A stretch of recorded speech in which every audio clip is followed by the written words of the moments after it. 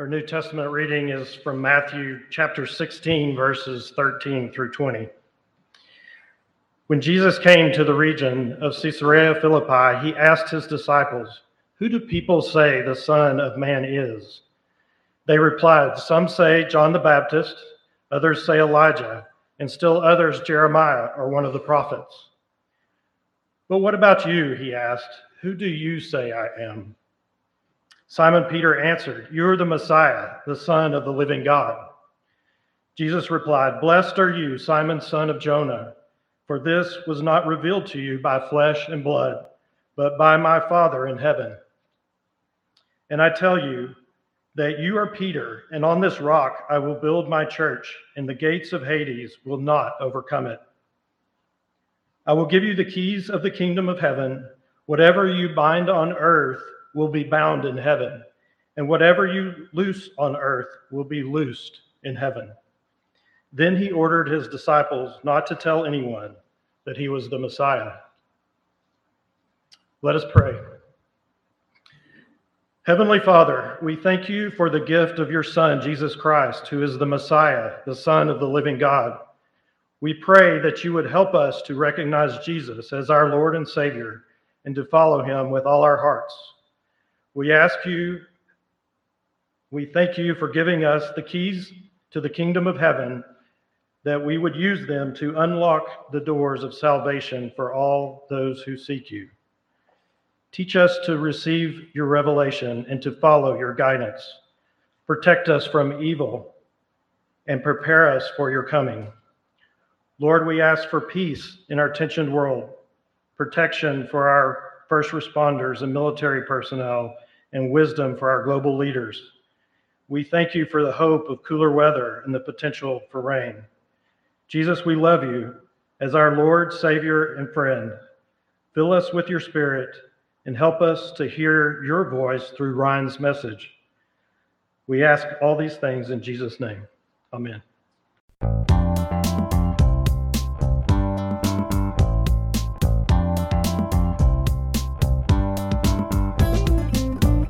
Thank you for downloading our podcast. Make sure to subscribe to get new ones every week. And don't forget to check out First Methodist Sweetwater's website and social media. Now, here is Pastor Ryan Strebeck.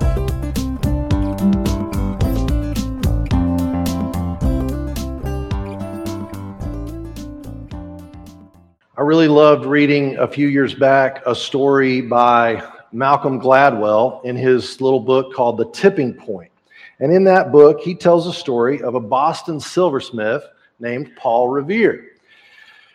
And the story goes that on April 18th of 1775, there was a stable boy in the afternoon who overheard a British officer saying, "Hey, tomorrow it's all going to shake out. Tomorrow it's all going to happen." And there were a few choice words.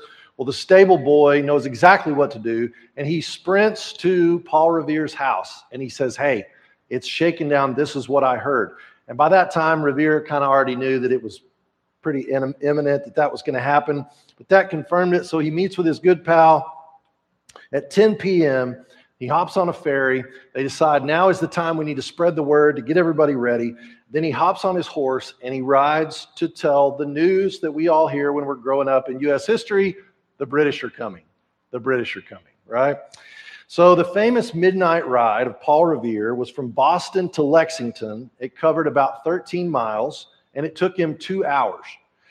He knocked on doors in every town that he went through along the way. There were bells that started to ring in the church towers. There were drums that were beating wherever they could find them. And by 5 a.m. on that next morning, the news had spread 40 miles northwest of Boston. So that when the British marched on Lexington on 19 April, the local people were prepared, and the American Revolution, as we know it, had commenced. This was a tipping point in the story of the American Revolution, the midnight ride of Paul Revere. Peter's confession in Matthew 16, "You are the Christ, the Son of the living God," marks a tipping point in Matthew's gospel. Things would never be the same from this moment on. There had been hints along the way, But from this moment forward, the story of our redemption through Jesus Christ, through the cross, becomes clearer and clearer by the day. And Jesus' promise about the resilience of the church is proven over and over and over again, including this very morning in Sweetwater, Texas. So what's behind the tipping point of Peter's great confession that day? So Paul Revere is a name that we know. A name that we don't know, some of you may know, I definitely did not know, is a name called William Dawes. Now, William Dawes is not a name that we learn in U.S. history, for good reason, because on the night of 18 April 1775, he carried the exact same message as Paul Revere. The British are coming, but Revere rode north and Dawes rode south. No one has ever heard of William Dawes because his midnight ride was a failure. Hardly anyone from the towns that he visited showed up to fight the next day, simply because they did not know what was happening. They did not have the news. And so why have we heard of Paul Revere, but we've never heard of William Dawes? Well, historians can pick out pretty much why everybody knew in the towns that Paul Revere visited, because Paul Revere was known by everyone in the towns that he stopped by. And Paul Revere knew the exact doors to knock on because he'd been there before. And he frequently made rides to Philadelphia and New York City. And so he knew the people. He was a connector. He was a remarkable individual. He was involved in everything that was happening in the Boston community that needed good leadership. From the streetlights they imported in 1774, he was the chairman of that committee. He was the health officer, the first one they had. And when they had extreme poverty happening after the war, he was the guy that got called in to lead that committee too. So he clearly was a remarkable individual who was so well connected that when he uttered so much as a word and knocked on one door, news spread like wildfire. My hunch, if we look behind the scenes at any tipping point that's worth remembering, there is a deeper story that explains the courage and in some cases the faith that lies behind it. 9/11, first responders. We know some of those stories. I was thinking of Pat Tillman, who gave up a lucrative NFL career to go fight in Afghanistan and ultimately cost him his life, here 20 years back. I think of Rosa Parks, who behind the great action that we know her for was a lifelong member of the African Methodist Episcopal Church.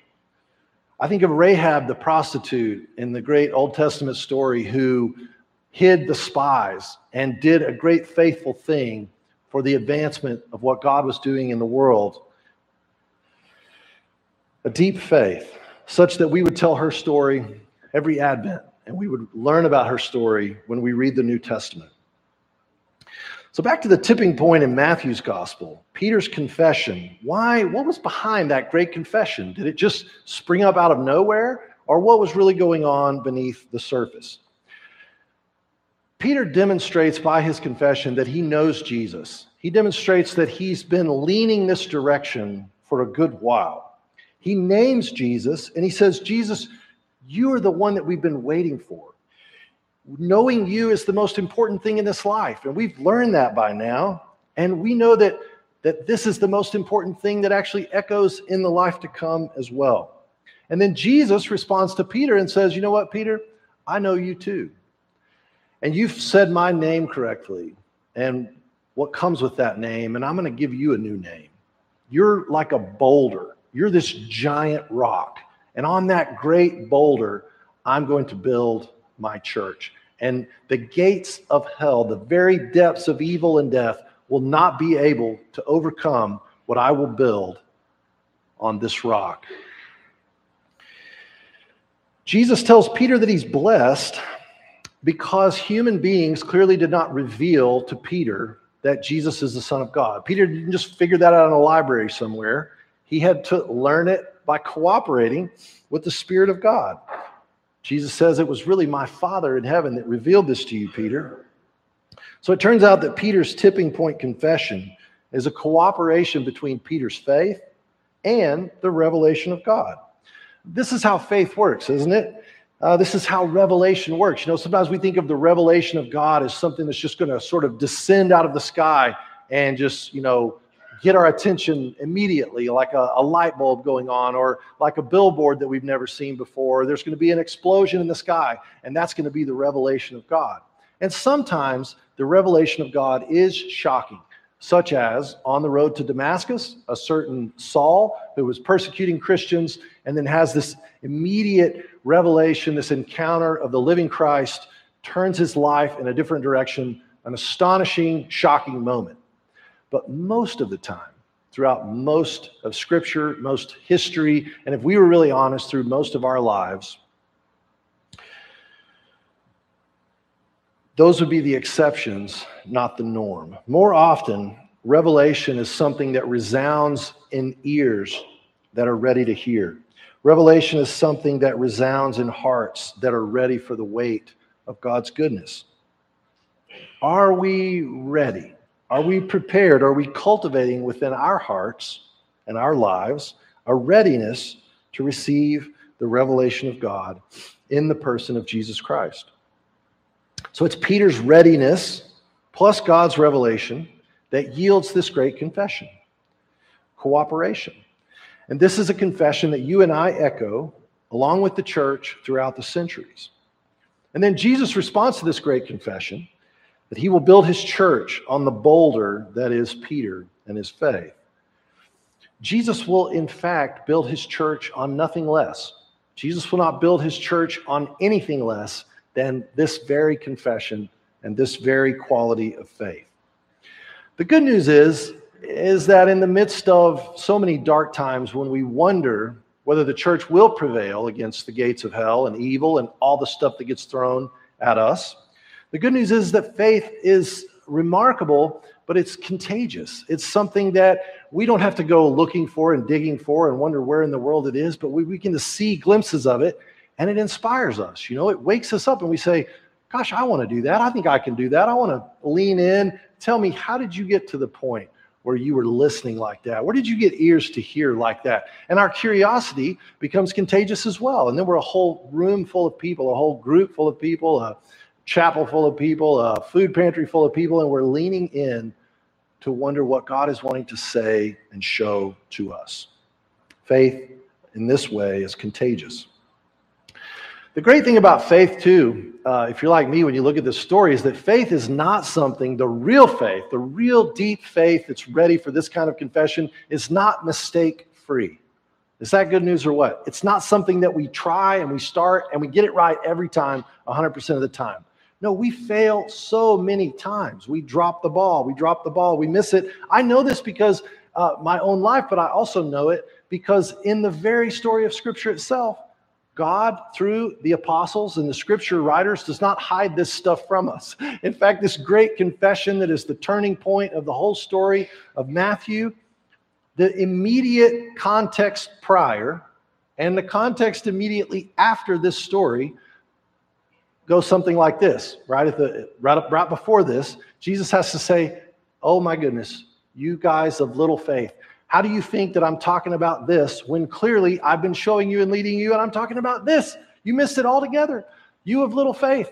And then Peter nails it, gets this confession. Things are going really well. And not a few sentences later in the story, Jesus has to tell Peter, would you kindly get behind me, Satan?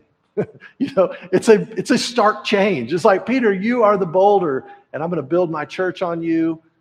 No, you're missing it, Peter. Get the heck behind me. You got the whole story wrong. If you go about it that way, you're going to miss what I'm trying to build. Sandwiched in between those failures is Peter's great triumph. And I think so many of our triumphs of faith are sandwiched between the difficulties and the times where we drop the baton. And the beauty of this whole story is that we continue to pick it back up. And the resilience of the church and the collaborative faith of the church is stronger than our momentary drops of the faith baton. A tested faith is what we're after anyways. We're after a kind of faith that requires some resistance. It requires participating in a really difficult scenario, one after the other, to really get us where we need to be so that our faith is ready, so that it's the kind of faith that is contagious. It's the kind of faith that is inspiring. It's the kind of faith that makes the world look around and go, okay, that story at first looks like a story of failure, the whole cross thing. But in reality, I can see now that through faith, this story is a game changer. This story is a life changer. This story takes us places that we could not go, would not desire to go otherwise. The resilience of the church, the promise that is bearing out right before our eyes. After all the centuries, after all the assaults of hell and death from within the church, for crying out loud, the ones from outside the church, the promise was not that we would avoid evil. The promise was not that we would have an existence that would be outside the effects of hell. But the promise would be that when the pressures and powers of hell were so strong, and all we could see when we read the news and we look down our neighborhood streets is, my goodness, aren't the gates of hell strong? It was in those moments that Jesus said, I can assure you that the church will prevail. The church that I am building can withstand all of that stuff. It was an announcement to Peter that, Peter, you've said correctly, you've confessed correctly, it's going to get harder from here, but I'm just going to tell you from the beginning, this is a victorious story. This is a story where we win, and the gates of hell do not win, because I'm telling you, on a lot of Tuesday mornings and Friday afternoons, Peter, you're going to need to remember that, because it's not going to be easy. And it's not going to be pretty. After all, we've always lived in a world, this is not just 21st century America or 21st century Russia, if you can imagine living there, but imagine what it was like to live in this region of the world in the Roman Empire, and they're up in a different part of the country, and the disciples they've got their ear to the ground, and they're reading the community newspaper. So Jesus says, hey, who are people talking about me? Who do people say that I am? And people are like, well, gosh, we're hearing all kinds of crazy stuff, just like we hear today. Oh, Jesus was he was the foreshadowing of the Marxist revolution. Oh, he was a great moral teacher, not really miracles and stuff, but great moral teacher. We like Jesus. As long as Jesus leaves us alone, we leave him alone. Whatever the narrative is, right? Great. Jesus was a freedom fighter. We hear all the stuff about who Jesus was that our culture says. And Jesus says, yeah, Peter, but who do you guys say that I am? Who do y'all say that I am? Notice he says y'all to the whole tribe, to the whole team, and Peter's the one with the courage to speak up and say, well, I know what I would say, Jesus. You're the Christ, right? You're the Son of the living God. But in the midst of a confused world, a world that's, confused about Jesus, that's never going to change, in our time on this earth. But what really it ends up coming down to so many times is just back to the basics of, who do you say that Jesus is? Who do I say that Jesus is? Who do our children say that Jesus is? Who do we together say Jesus is?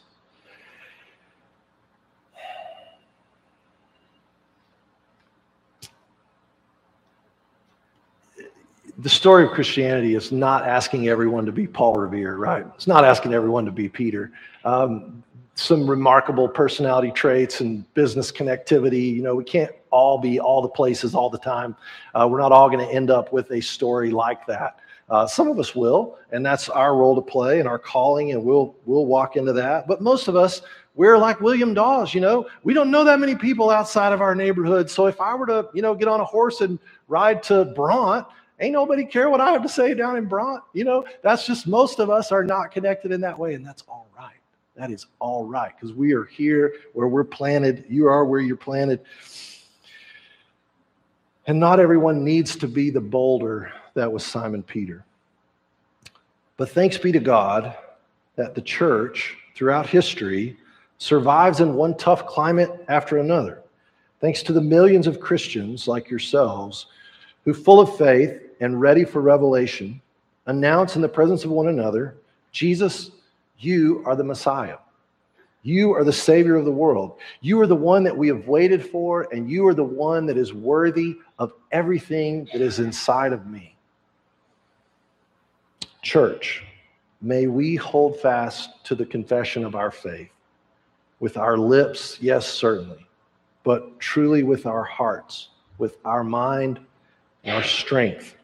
May this be the song that we sing, the story that we tell, and the object of our strongest affections. And then we will have secured a front row seat. I love watching the U.S. Open yesterday with Reese and watching all these celebrities in the crowd, and I was just thinking, man, it'd be fun to go to the U.S. Open. I wonder what it would cost to get a ticket right there on the front row where you could see. And before I even tried to look it up, I was like, no, that ain't ever going to happen. It's a hard place to get into. But I was thinking, with this kind of faith and with this kind of leaning in to what God is doing through the revelation of the world, in His work in the world, we will have a front row seat always. We'll be firsthand participants throughout our lives, and especially beyond this life, in the greatest building project in the history of the world, the church of Jesus Christ, the Son of God. Amen.